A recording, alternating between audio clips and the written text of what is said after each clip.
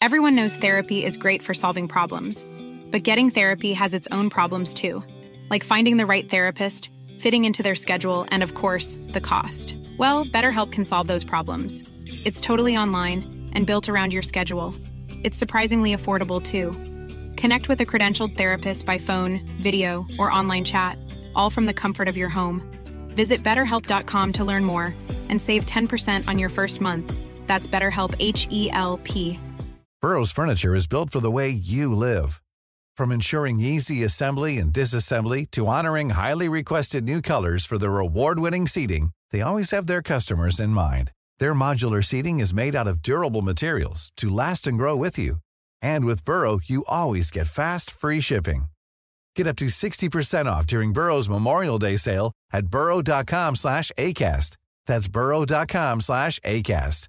burrow.com/ACAST. Hey, it's Ryan Reynolds, and I'm here with Keith, co-star of my upcoming film, If, only in theaters May 17th. Do you want to tell people the big news?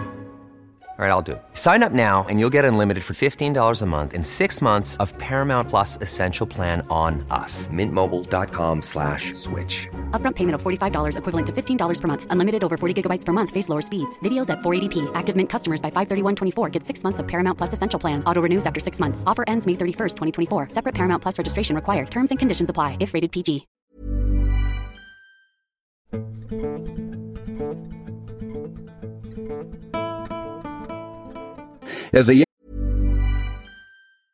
Everyone knows therapy is great for solving problems, but getting therapy has its own problems too, like finding the right therapist, fitting into their schedule, and of course, the cost. Well, BetterHelp can solve those problems.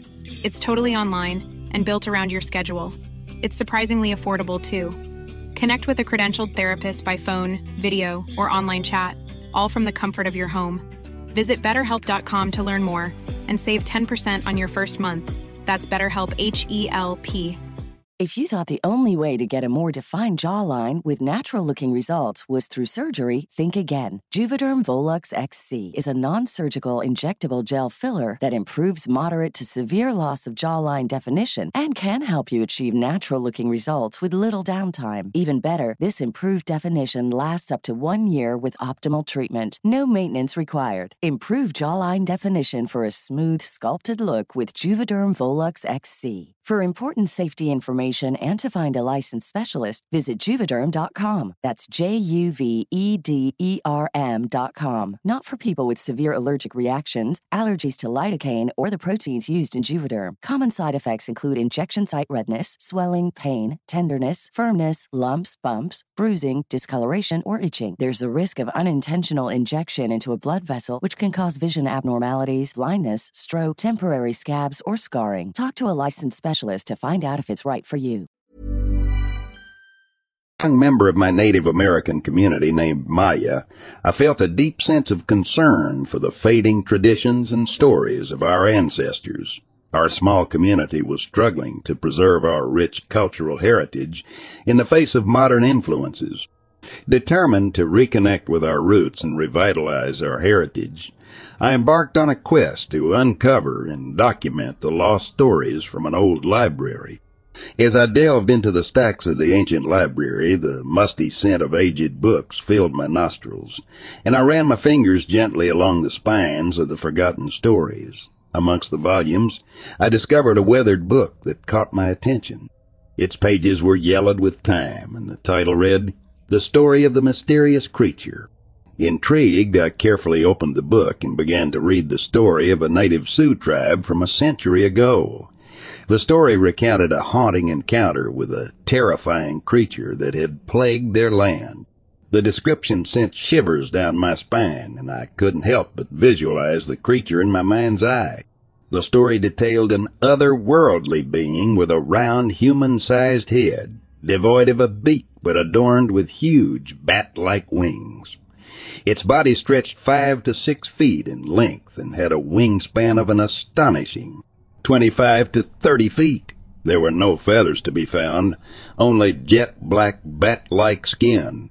Adding to its eerie presence was a long, skinny tail, reminiscent of a rat or dragon, which stuck straight out for about 4 to 5 feet. Unlike a bird, this creature didn't soar gracefully through the sky. Instead, it glided at a plodding speed, maintaining a consistent 10 feet off the ground. After covering a short distance, it would take one powerful flap of its wings, never altering its altitude, and glide up the road until disappearing into the depths of the woods. The creature attacked that small Sioux tribe, leaving devastation and heartbreak in its wake. Surviving tribe members wept for the loss of their loved ones. Their anguish mingled with a determination to ensure the story would not be forgotten. They vowed to document every detail, preserving the memory of those who perished and the terror they had faced.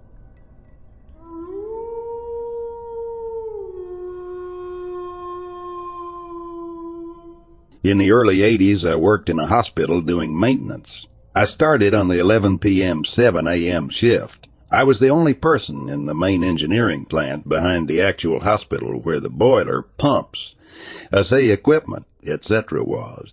It's pretty much like you see in the movies with steam pipes everywhere and whatnot, just better lighting. After a few weeks, I started to notice movement at the edges of my vision, like someone jumping behind a metal tank or ducking behind an electric motor. There were times I thought it was the guy I knew from hospital security because he was the only one else who had a key. Every time I'd check it out, though, I'd find a big fat nothing. It was creepy, but I chalked it up to just some quirk of the mind playing tricks. I finally mentioned to the day shift guy who worked the 11-7 before me that I thought I was going crazy seeing this phantom thing always at the periphery of my vision. He got super serious and said he was relieved to be off that shift because he used to see him all the time, too. I moved on to a different type job not long after. The hospital and plant is still there. I should drop by and talk to the night shift guy.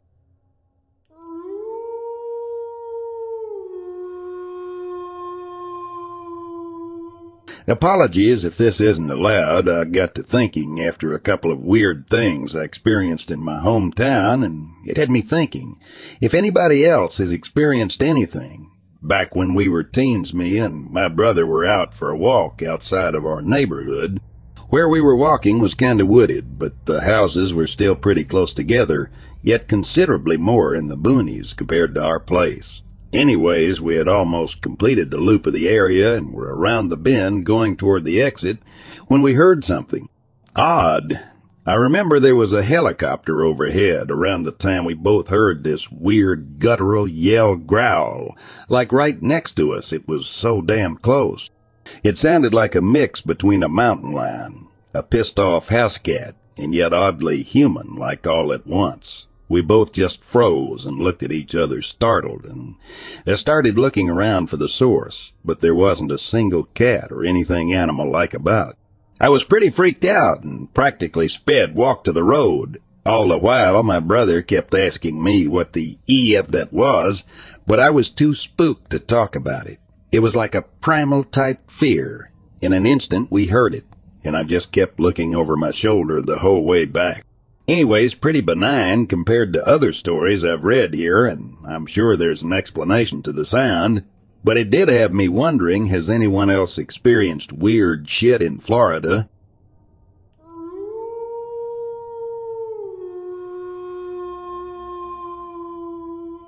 I was a watch officer on a big semester at C-square rigged sailing ship. We had just pulled into Porto, Brazil, after crossing the South Atlantic. From South Africa.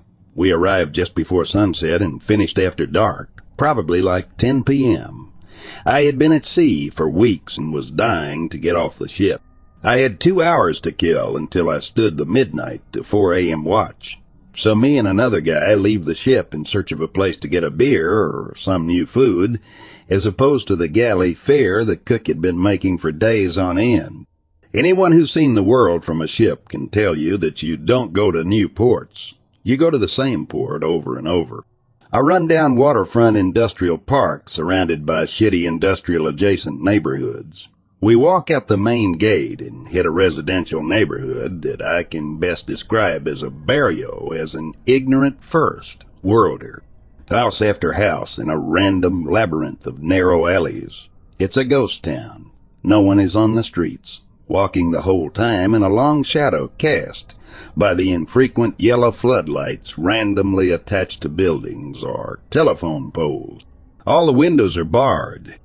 Atop all the walls surrounding these homes, there are shards of shattered glass embedded in the mortar, a not uncommon security thing around the less developed world. And then we turn the corner, and there's this tiny clearing bathed in bright fluorescent light. There's a little takeout window and a random assortment of benches and plastic lawn chairs. It's about 11, but it's lit up, so we knock on the window. We're about to leave when that guy shows up rubbing the sleep from his eyes. We feel like shit for waking this guy up, but he's super excited to see rich white people at his food stand. We weren't rich, but people in developing countries equate white first-worlders with extravagant spending. Since we hadn't seen a money changer at this hour, we paid in United States dollars and totally filled the stereotype. It took him like 15 minutes to open his kitchen and I guess ignite stoves. We're running out of time and have a long walk back, but he insists we stay and eat. Oh, and Portuguese is the language in Brazil, and unlike a cafe in Paris, this guy doesn't speak English, like at all. So this whole thing is pantomimed with gestures. We want food. He points at the make line in his kitchen, wanting to know what we want. I point at the bread, meat, and make sweeping give me the works motions over all of it. Time passes. He gives us these little plastic thin office trash bag type plastic bags like the size of your fist. Sticking halfway out is a small sandwich roll. Looks like lettuce, veggies, meat, the usual. But it's got this creamy cheese sauce with a consistency somewhere between melted cheese and mayonnaise. I think it's queso. It's delicious as F, and we order 2 more. The sandwich comes in a plastic bag to contain the sauce, like cheese that it's floating in. Never seen anything like it before or since. We pay the man with 2 $20 and he gives us a few Brazilian reals back, so now we got some local cash. We walk back through the empty streets, finishing our food, trying to clean our fingers and faces of this sauce, too viscous and sticky for napkins to ever clean. We finish at a steady jog to make it through the gate in time for the midnight watch. Anyway, in this shadowy ghost town, it was kind of mysterious to stumble upon this light, and the darkness window that sold bagged sandwiches containing magical liquid cheese.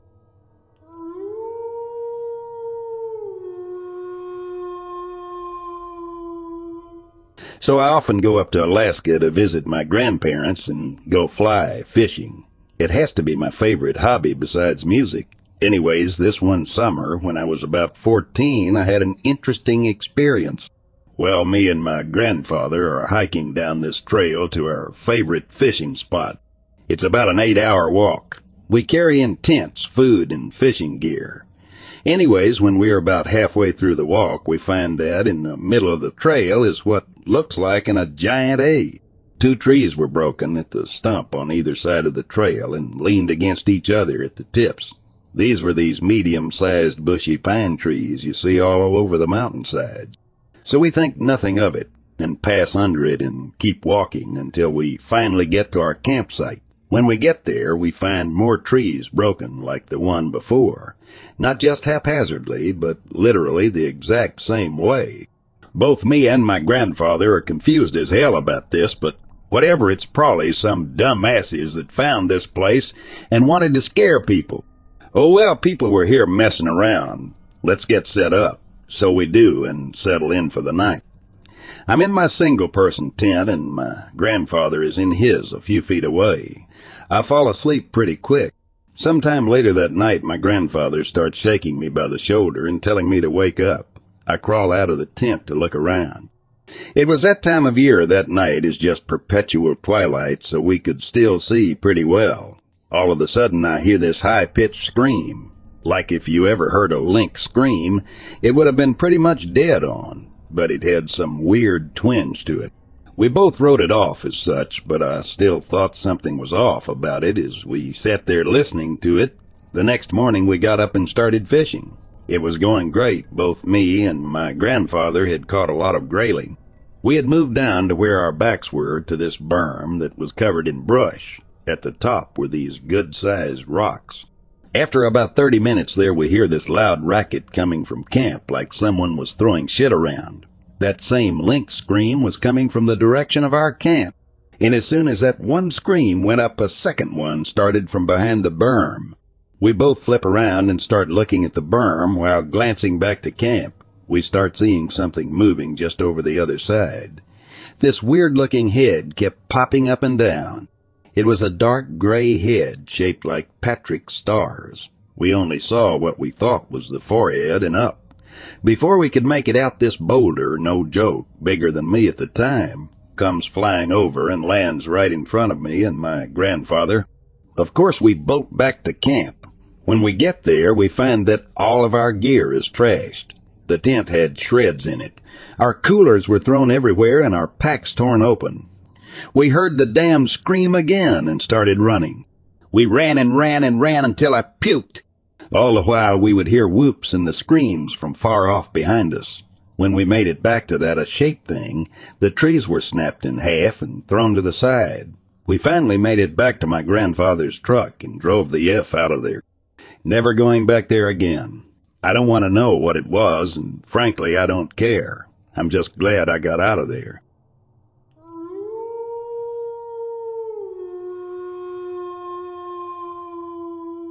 I used to live in a log cabin in the middle of nowhere in Missouri when I was younger. My cousins living right across the field from us, and grandparents living right down the road. Anyway, as kids we'd go out playing in the woods. Usually we stayed pretty close to the house, but one day we wandered pretty far into the woods just to see what we can find. We end up coming out of the woods in this open field on this hill that overlooks a huge field of crops. In the middle of hill is a super worn-down green cabin, decent size, probably barn size. Being kids, of course, we go to check it out. Inside are books. Really, really old books, and not like books on shelves like some secret library. No, a huge mound of books like flowing out of the house. You couldn't even see the floor of the cabin. Just humongous pile of books took up every room, every cabinet, and in the first big room, I guess what was a living room area, my cousin could almost touch the ceiling when he was standing at the top of the pile. Drove past it about 2 years ago. There's a back road by the farmer's field that looks up at the hill. The cabin's torn down now with orange tape wrapped around it. One of the oddest things I've ever experienced in my life.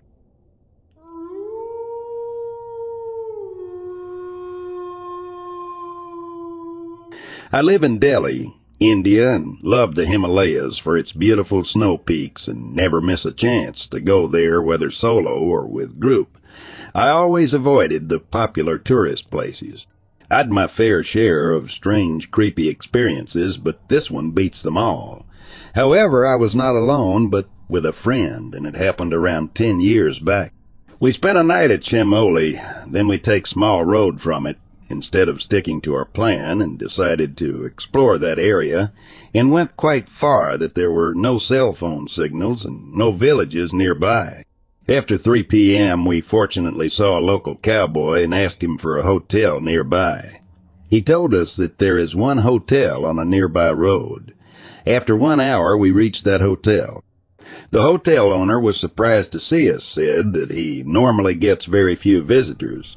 We were pretty tired and went to sleep after dinner. During sleep, I had this weird dream. I remember it very vaguely now. I saw 3 beautiful women, probably in 30s, all in traditional dress and jewelry, kinda centuries old, never seen before. I could not understand their language. It was not Hindi. It was like we all 4 are sitting, and they are talking to each other and to me, probably trying to explain something to me, but I just could not understand what they are saying. I woke up in morning and talked to my friend about this. He also had the same dream, and it was the same 3 ladies. Imagine our reaction. We were shocked, horrified, and wanted to get out of there ASAP. We went to hotel owner. He looked at our face and started laughing. He then said, "Looks like you dreamed last night, and we must have seen the 3 ladies in dream." This really freaked us out. However, he told us a story about dreams. This dream happens to all the new travelers and only happened first time and not again. He said he also had the same dream when he bought that hotel and stayed there for first time. He also said he wanted to experience that dream again and again, as 3 women are really beautiful. And nearby villagers also told about this dream to hotel owner. The local legend is that those 3 women were queens of a local king long time back. The king had a war with invading Islamic army, and when news of king being martyred arrived, they all decided to become Sati before the invading king arrived. They all died on that mountain. Before that, I was totally a science guy and never believed in things like that, but after experiencing it firsthand, I now believe in things like this.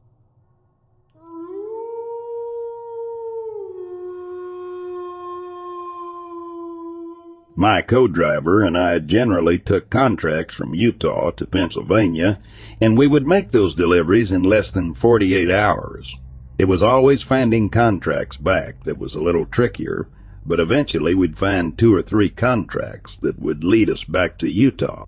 I wasn't comfortable with driving at night, but my co-driver loved it, so he drove during the night and I drove during the day. This would change once winter hit because the days were a lot shorter. I would start my shift sometime around 5-7 a.m. so that my co-driver could start his shift around 6-8 p.m. One time we had to make a delivery with a very tight deadline. And to make it as efficient as possible, that meant I would have to drive several hours after sunset. Since we were out in the boonies, it was pitch black on the highway, with the occasional speeding car or truck that the darkness would engulf within a mile. I would have been more at ease if there was a fella truck on the road with me because it would have increased my line of sight. But this wasn't the case. I was the only one on the road at that time, and I could only see as far as my headlights. Then, before I knew it, I saw someone standing at the side of the road. I thought it was a hitchhiker, but the person wasn't looking at me.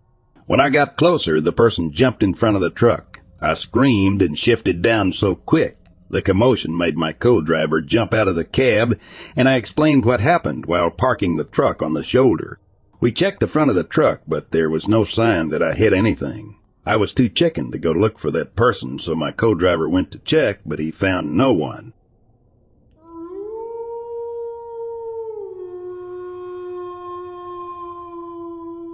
We, wife and I, take expeditions to backcountry Vermont, fly fishing in the spring, and usually do really well on brookies.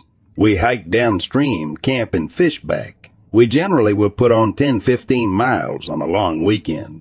Anyway, so this spring we were doing our usual hitting nice pools and catching natives.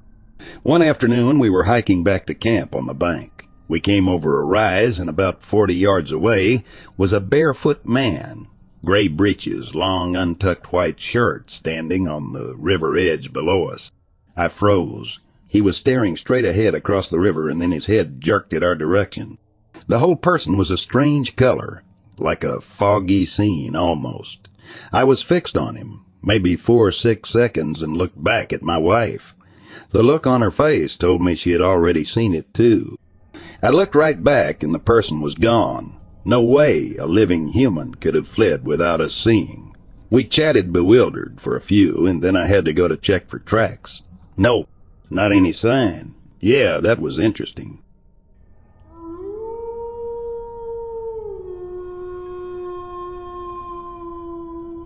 I used to ride share with a colleague on a 45-minute trip to and from work each day.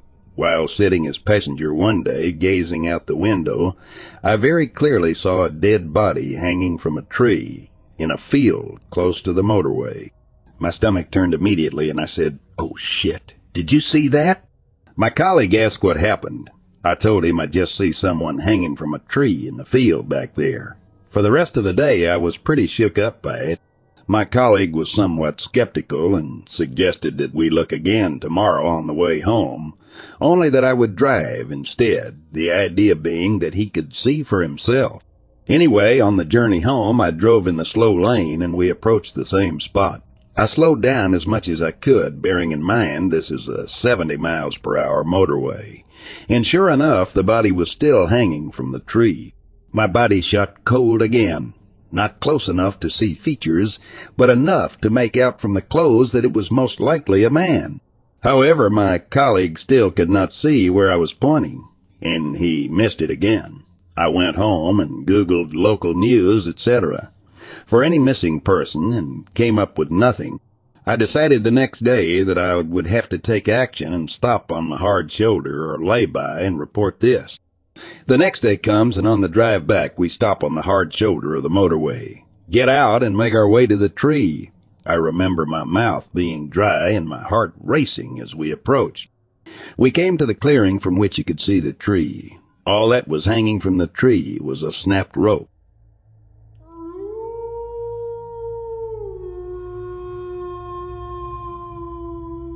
It was a beautiful day during archery season, and I decided to venture out on my usual morning hunt. The sun felt so warm and inviting that I couldn't resist the urge to take a nap before embarking on my late afternoon hunt back to camp. I found a perfect spot under a tree overlooking a dry creek bed with a large patch of young pine trees about 7 to 10 feet tall at the top of the clearing. The area then opened up into a 50 by 75 yard clearing surrounded by mostly separated timber. The small pine tree location was fairly dense. I remember being jolted awake by loud thumping noises like heavy objects hitting solid dirt and tree branches snapping. I instantly thought, "Here come the elk." So I pulled myself together and eagerly prepared to see some elk emerging from the small pine trees. Instead, what I saw next left me baffled and uneasy. Large rocks weighing 50 to 100 pounds were being hurled through the air. They seemed to be coming from within the pine tree patch, and the commotion lasted for what felt like an eternity. But in reality, it was only about 1 to 2 minutes. I was completely taken aback. I had seen over 30 bears in the wild, had close encounters, and even observed them with spotting scopes. But what I was witnessing now was utterly unexplainable. I was certain that this was not a bear. Bears roll rocks, but they don't throw 50 to 100-pound rocks. After the situation settled down, I cautiously walked back to camp and anxiously waited for my dad to return. The next day I took my dad to the spot where I had experienced the strange event. We examined the rocks and found the exact spots where they had been removed from the ground. We could even see where the rocks had hit the ground and bounced. Unfortunately, we couldn't find any tracks since the ground was really hard and there was a lot of grass undergrowth. My dad and I were left with more questions than answers, but one thing was for sure. Something extraordinary and inexplicable had happened that day in the dense pine tree patch.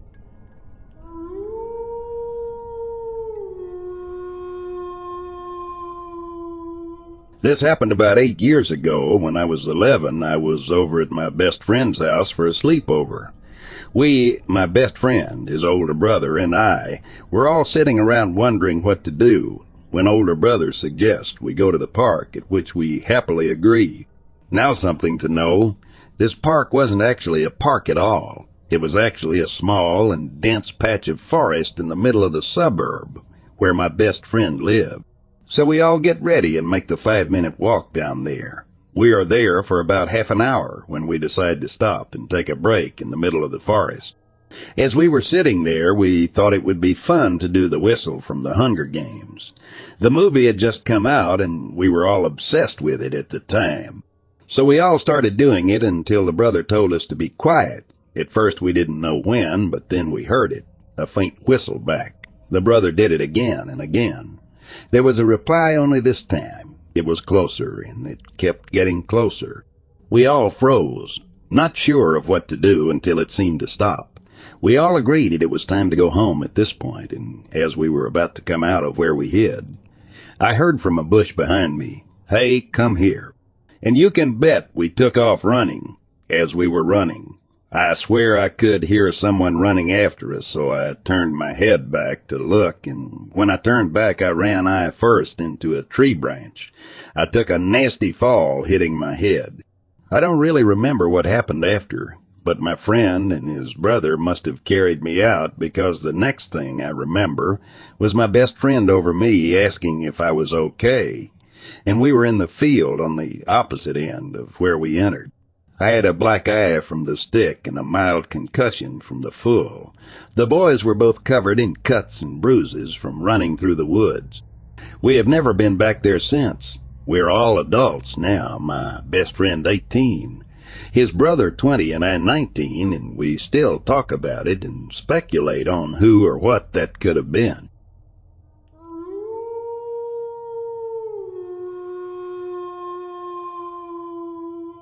My friend and I were excited to go hunting on Gowdyville Road, just over the top of Gowdyville Mountain.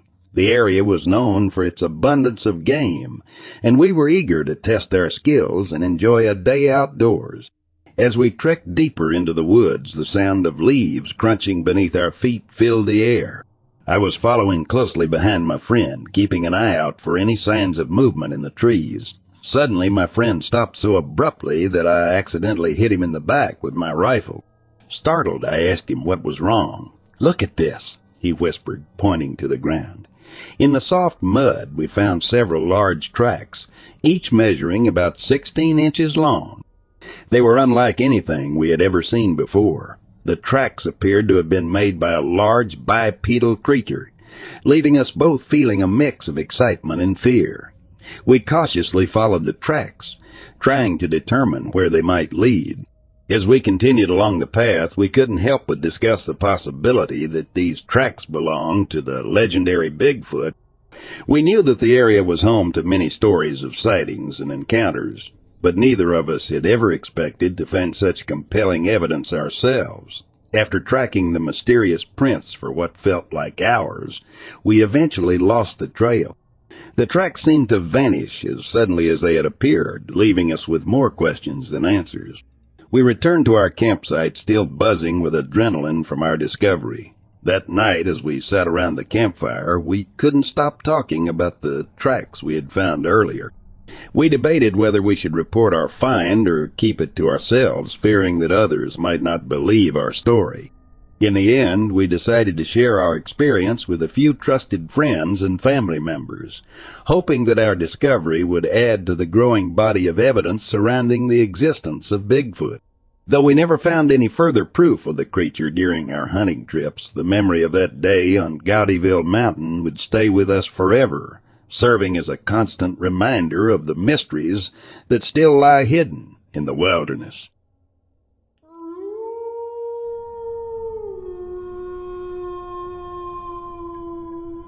A few years ago, my sister decided to have a surprise 30th birthday for her husband. Since he missed his senior prom, she decided to make that the theme of the party, and even booked the same hall his prom was hosted in when he was a teenager. Problem is, my brother-in-law grew up in basically the middle of nowhere, a small rural Missouri town that you have to leave the highway and travel down about 5 miles of heavily wooded backroads to get to. On top of being so isolated, there's a rather large heroin problem out there, both using and dealing. It's a pretty potent cocktail, but my sister was determined to have the party there. The party was at 6, and my original plan was to drive out with my sister and her friends to help set up. My sister was heavily pregnant at the time and needed all the help she could get, and then drive back home with her. However, I got called into work and had to stay until 4, so I told my sister I would drive up by myself as soon as I was done. She warned me that it was pretty easy to get turned around on those country roads, but I had Google Maps to help me and didn't worry about it. The drive up was fine. It was late September, my favorite time of year, and the scenery was surprisingly pretty.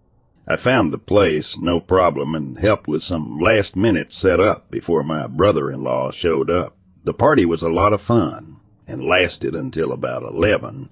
When the hall closed, I was one of the... Even when we're on a budget, we still deserve nice things.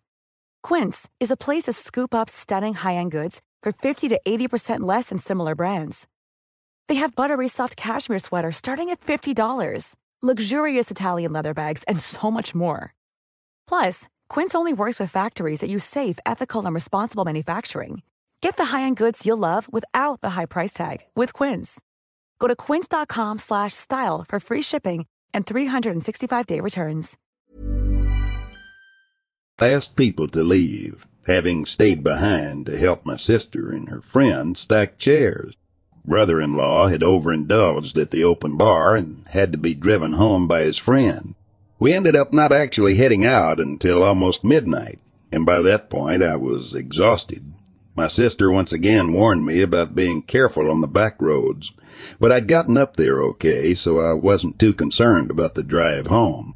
I hugged her goodbye, hopped into my car, and started working my way back to the highway. Unfortunately, in my sleepy state, I misjudged which road I was supposed to turn off as I reached the exit for the highway and ended up turning down an entirely different road that ran parallel to it instead. It was another heavily wooded and narrow back road. I started looking for somewhere I could pull in to turn around. After driving maybe 200 yards, I spotted a gravel embankment and decided to pull in there so I could get turned around. I pulled in and made a sharp U-turn so I could head back up the road, and as I lifted my head to check no one was coming, I saw it in my driver's side mirror, a figure in a dark blue Tetcher and jeans with long black hair and a pale face, illuminated in my brake lights. My heart jumped into my throat as I gasped in fright. But after a second of pure panic, I realized that the pale face was actually a mask, one of those cheap plastic white ones you get at costume stores. I immediately felt like an idiot. It was almost October, so obviously this was a Halloween decoration. This embankment probably led to someone's driveway, and the family who lived there probably had tons of things just like it in their yard. I took a moment to unclench my hands from the steering wheel and let my heart rate get back to normal, and ended up catching a glimpse of the thing in my mirror again. And I noticed that the embankment didn't lead to a driveway. There was nothing else behind me but tall grass and trees. I briefly wondered why anyone would put a Halloween decoration out in the middle of nowhere. And then the decoration took a step forward. I slammed on the gas and shot forward, eventually getting back to the main road and onto the highway. I don't think I stopped shaking until I reached my town city limits half an hour later. Looking back, I definitely wasn't in any danger. I was in a car. All the doors were locked, and I could easily have run down whoever that creep was if they tried anything.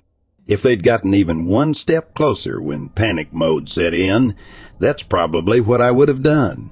It was probably just a kid or local druggie in a crappy mask, giving motorists a good scare and not really thinking about the consequences. But still, it was definitely one of the creepiest moments of my life, and I'm still nervous driving down secluded country roads at night these days.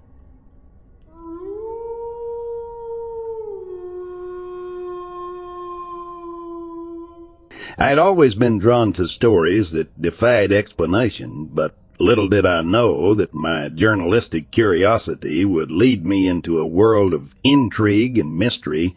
As a newsman in West Virginia, I found myself venturing into Braxton County, where an unusual incident had unfolded. News had spread of an airplane crash in the area, piquing my interest. I made my way to the site, hoping to uncover the truth behind the peculiar event. As I arrived, a sense of tension hung in the air, and I could see a small crowd gathered around the wreckage. Approaching the scene, I noticed a man standing nearby, clad in a suit that seemed out of place for the rural surroundings. His appearance caught my attention: high cheekbones, slant eyes, and dark skin that hinted at a foreign origin. Intrigued, I approached him, hoping he could shed some light on the situation. With a calm demeanor, he assured me that no one had been hurt in the crash, and that no crime had been committed. His words perplexed me. How could such an incident occur without any consequences or investigation? Something didn't add up. Curiosity getting the better of me, I noticed a small metallic object lying on the ground near the wreckage. It seemed insignificant, almost like a trinket or a toy. Without thinking much of it, I picked it up and slipped it into my pocket. Perhaps it could serve as a clue in unraveling the truth. As night fell and the world around me grew quiet, I found myself restless at home. The events of the day lingered in my mind. the unanswered questions gnawing at my insatiable curiosity. It was around 3 a.m. when a sudden knock on my door shattered the silence, jolting me from my thoughts.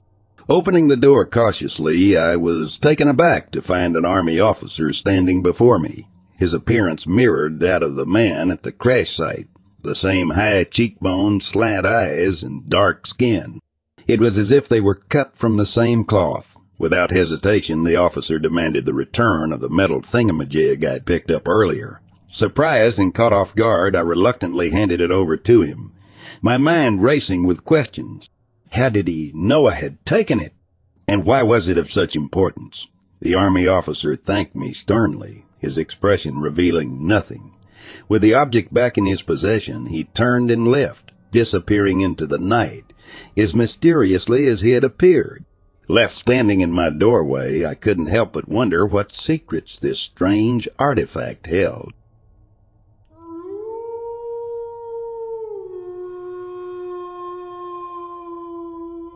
I still remember the day I first set foot on the grounds of West Point, the prestigious United States Military Academy. The campus, with its Gothic castle-like buildings, exuded an air of both grandeur and eeriness. As an aspiring Army officer, I was ready to embark on a journey that would test my limits physically, mentally, and spiritually. Being a cadet at West Point meant living in the barracks, which were more like ancient structures that seemed to have stood the test of time. Assigned to the infamous Lost 50s barracks during my sophomore year, I found myself in the midst of stories and legends of ghostly encounters.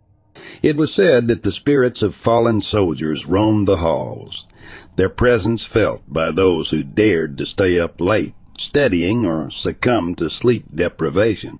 As an engineering student, my days were filled with demanding classes and rigorous training. Sleep became a luxury I could rarely afford, and the constant exhaustion blurred the line between reality and imagination. The creaking floors, the mysterious noises, and the occasional slamming of doors all became part of the background noise in my sleep-deprived existence. I shrugged it off, convinced that even the ghosts would have to wait their turn if they wanted to haunt me. Fast forward to 2011, and I found myself deployed to the unforgiving terrain of Afghanistan. It was a harsh reality, a far cry from the hallowed halls of West Point. My best friend and college roommate, who shared the same dreams of serving our country, was tragically taken from us in an ambush. Grief consumed me, and my mind couldn't help but wander into the realm of the supernatural. The day after his death, I had a dream, a vivid encounter that felt both surreal and hauntingly real. In that dream, my friend and I had a conversation, as if he were standing right beside me. His words echoed with an otherworldly wisdom as he warned me of the dangers that lay ahead. "Watch out for ides," he said. "When the road turns to loose dirt, you need to be vigilant." I woke up shaken to the core. Was it just a dream born out of grief and guilt? Or was there something more to it? Despite my skepticism, I couldn't ignore the lingering feeling that his message held significance. With a heavy heart and a newfound sense of caution, I prepared for another routine convoy security mission. As we traversed the dusty Afghan roads, I couldn't shake off the image of loose dirt under our wheels. And then it happened, a deafening explosion, shattering the calm of the surrounding desert. Our vehicle had struck an iad, and chaos erupted. Amid the chaos and the smoke, I found myself relatively unharmed, save for a few stitches and a renewed sense of awe. The dream, my friend's warning, had come true. It was as if he had guided me through the darkness, protecting me from the very dangers that took his life. In the aftermath of that fateful day, I couldn't help but reflect on the mysteries of life and death and the thin veil that separates them. The Lost 50s barracks, with its alleged hauntings, seemed to hold a deeper meaning now. Perhaps the spirits of those who had gone before us were not mere tales or figments of imagination, but guardians watching over us in ways we could never fully comprehend. My Army career continued, forever marked by the memory of my fallen friend and the unexplained events that unfolded. Life taught me that there are forces beyond our understanding, and sometimes the supernatural intertwines with our reality in ways we can only begin to fathom. And so I walked on, with a newfound respect for the mysteries that lie beneath the surface, ever vigilant and ready to face whatever may come.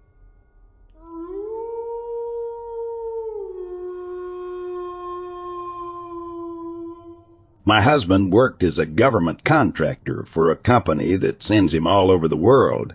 For a few years, my daughter and I would travel with him. He was usually gone for months at a time. One of his business trips was to Bremerton, Washington. We were put into an apartment called Olympic Village Apartments. It was rented out to companies like his. They were okay, fully furnished, better than a hotel, especially for that length of time that we usually stayed. The apartment we had was on the ground floor. It was decorated well, and the furniture wasn't too worn. Nothing seemed or felt weird. I usually can read vibes of places where I go. I am not sure how to explain it. I don't think I am psychic, just maybe. In tune with my surroundings, things seemed pretty normal for the first few days. I spent most days there, since I didn't have a car, just playing my video games or watching TV. One night, my husband came home to the apartment, and I had dinner ready and set out. We all sat down at the table to eat, having the normal conversations people do, like how was work type stuff, when all of a sudden I felt something touch my thigh. I didn't respond to it because I wasn't sure exactly what had just happened, so I continued eating. A few moments later, it happened again. It felt familiar, like my old 10 pounds. Chihuahua was begging for food. I looked down, thinking I would see a dog looking up at me, but there wasn't anything there. My instinct had been to move him down with my hand, to get him to stop begging. I laughed out loud and said to my husband, "I keep feeling like there's a dog here." I felt something jump at my leg, and I almost pushed it down. My husband said, "That's weird, because I feel like there is one here too." He told me he was on his way to the bathroom around 3 a.m. As soon as he walked out and turned to walk down the hall, he seen a small shadow sitting there, still looking at him. He jumped back, startled, and it disappeared. I was in shock because I didn't expect anyone to feel the same thing. It seemed weird. I am very connected to animals. I've always been my whole life. Dogs and I seem to have a very deep bond, almost on a spiritual level. About a week later, it was a weekend, and my husband and I were watching TV. We were both on our own couch. Mine was the large sofa, so I was stretched out under a blanket, almost without any thinking.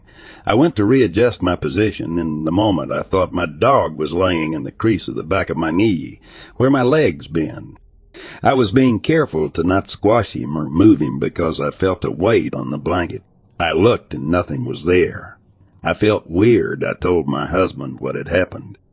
Everything was normal for a while after that. I hadn't felt the dog since the couch. One night I woke up and had to go to the bathroom. I am night blind and I wear glasses, but I decided to just go without putting them on. The bathroom had a window, and a light from outside shined through with just enough light that I could see once I got close and around the corner. So I headed down the hall, sliding my hand slowly across the wall so I could feel where to go. I was looking straight ahead, but it was pitch black. I came to the corner, with my hand still tracing the side, and I saw something. It was darker than the dark hall, but the darkness blocked the light from the window. The light traced a body. Its height brought my head to look instinctively up towards where a face would be. I froze in terror, gasped, and jumped back, scared because I thought it was a real person. Where the head would be, it looked like he was wearing a top hat. This dark figure seemed to be close to 6'5" tall. Once I realized it wasn't human, I quickly rushed past it to turn on the bathroom light. With the light on, I seen that nothing was there. Years later, I brought this up to my daughter. I didn't want to tell her before, because she was still little, and she shared with me she also seen a man there who would stand in the corner, with a big hat and a little dog at his feet.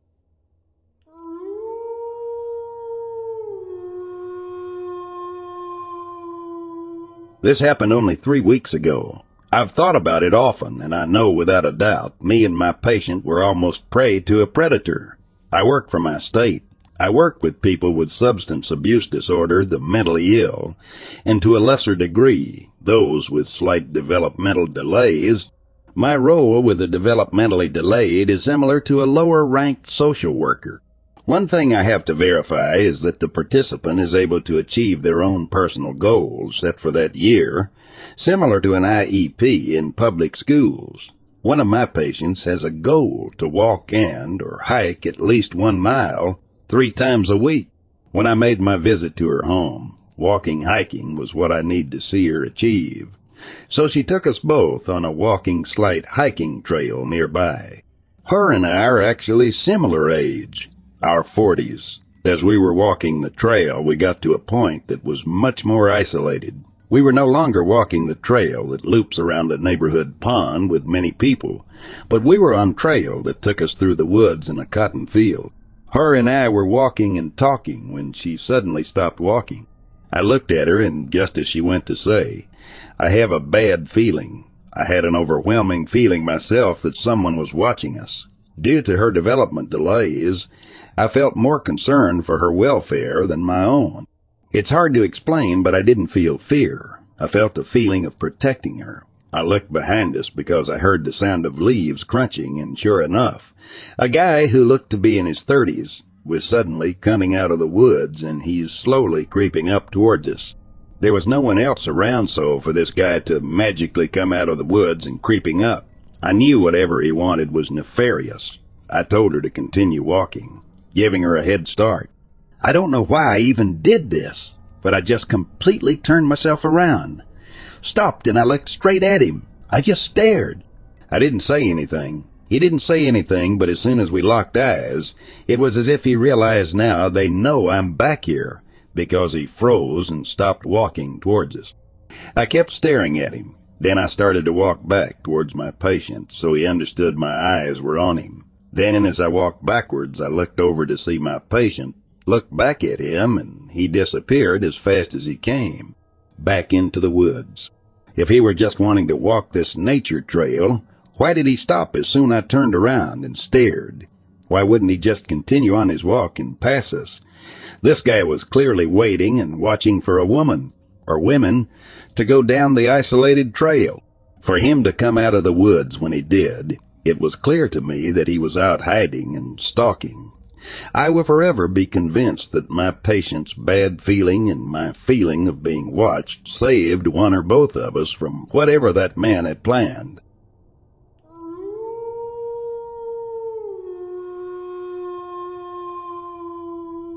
I'm a pretty avid backpacker in the Pacific Northwest. Sometimes I'll hike for days on end without seeing another person. I think it's exhilarating being completely alone. There's really no feeling like it. You get used to it, but personally I can never help but be on edge. The environment is completely serene and friendly, but there's a constant feeling in the back of your mind. It's hard to put your finger on. Most of the time you'll be chugging along, comfortable in your mind, but when you stop for rest or to fill up on water, you can't help but look over your shoulder. Nothing bothers me much out in the woods. I've run into brown bears, had elk trampled through camps late at night, and much more. But one night was different. I was on a deep backwoods hike in the late fall off season. It was pretty cold, but the snow hadn't quite started falling yet. I like that. In fact, I usually plan my trips this way. The forest ranger I talked to when I was organizing the trip said I was the only hiker she knew of who'd be up there at the time. I was using dispersed camping sites so far off the beaten path they don't have fire pits. That night was 5 or 6 miles from the trail into the area. I set up camp at a site about 100 yards from a stream, close enough that a faint babbling was audible. I'd lit a fire, cooked dinner, read for a while, and was settling down to sleep. I lay listening for a while to the sounds of the woods and the creek. Just as I was nodding off, I think I hear voices. Nothing distinct, no clear words, but clearly a group of people was having a good time. Laughing, maybe telling stories around a campfire. A feeling of dread came over me. I thought I shouldn't leave the tent.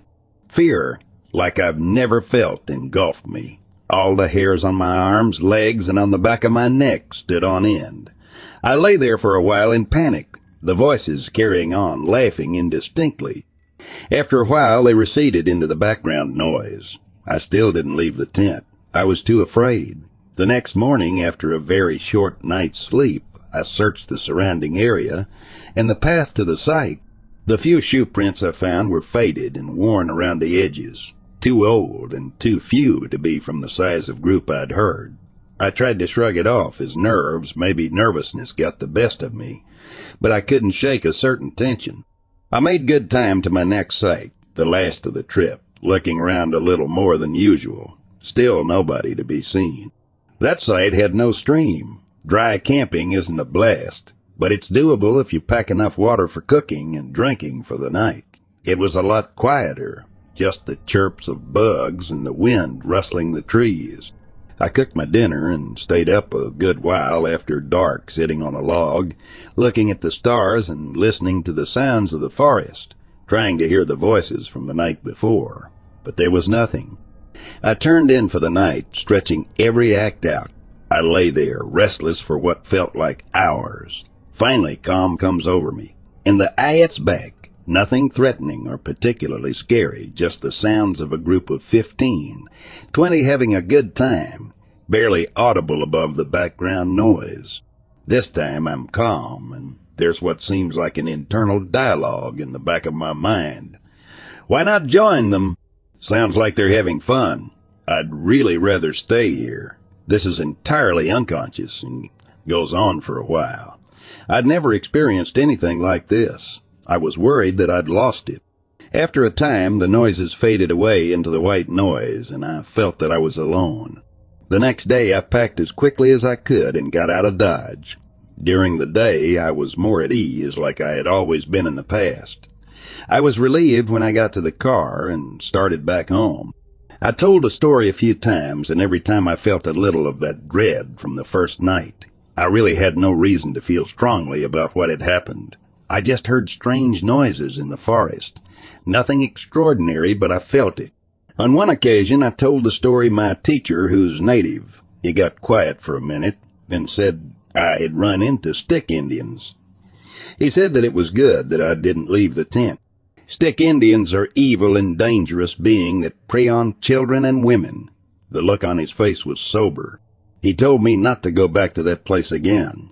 These spirits are extremely aggressive and attack and kill at the slightest provocation, including even saying their Salish name, which he refused to do. Whenever the subject comes up, I get that same fear in me. As I write this, I'm thousands of miles from those sites, and my arms are still quaking.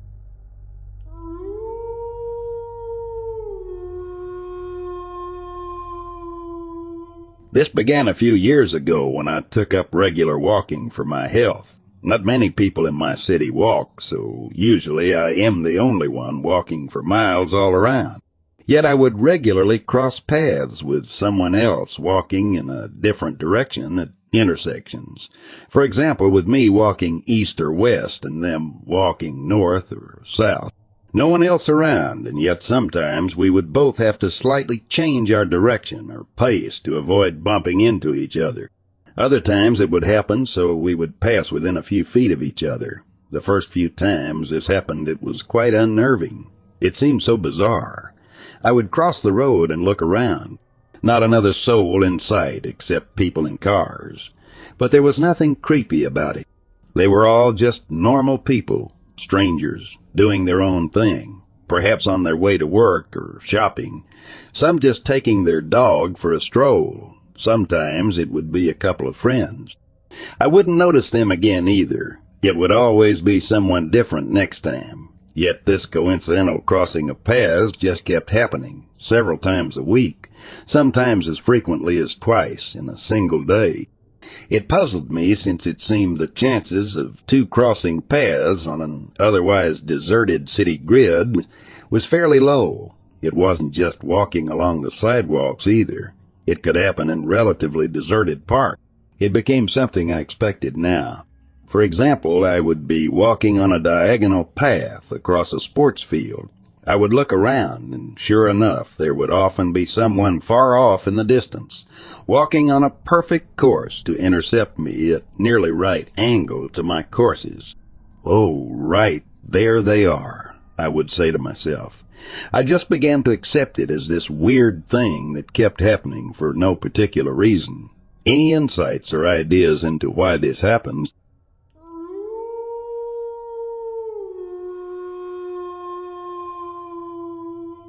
The only person I've ever told is my wife at the time, now my ex. She laughed and accused me of making it all up.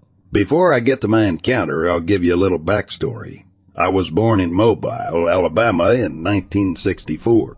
Up until the mid-20s, I'd never been on any higher ground than a couple of 100 feet above sea level.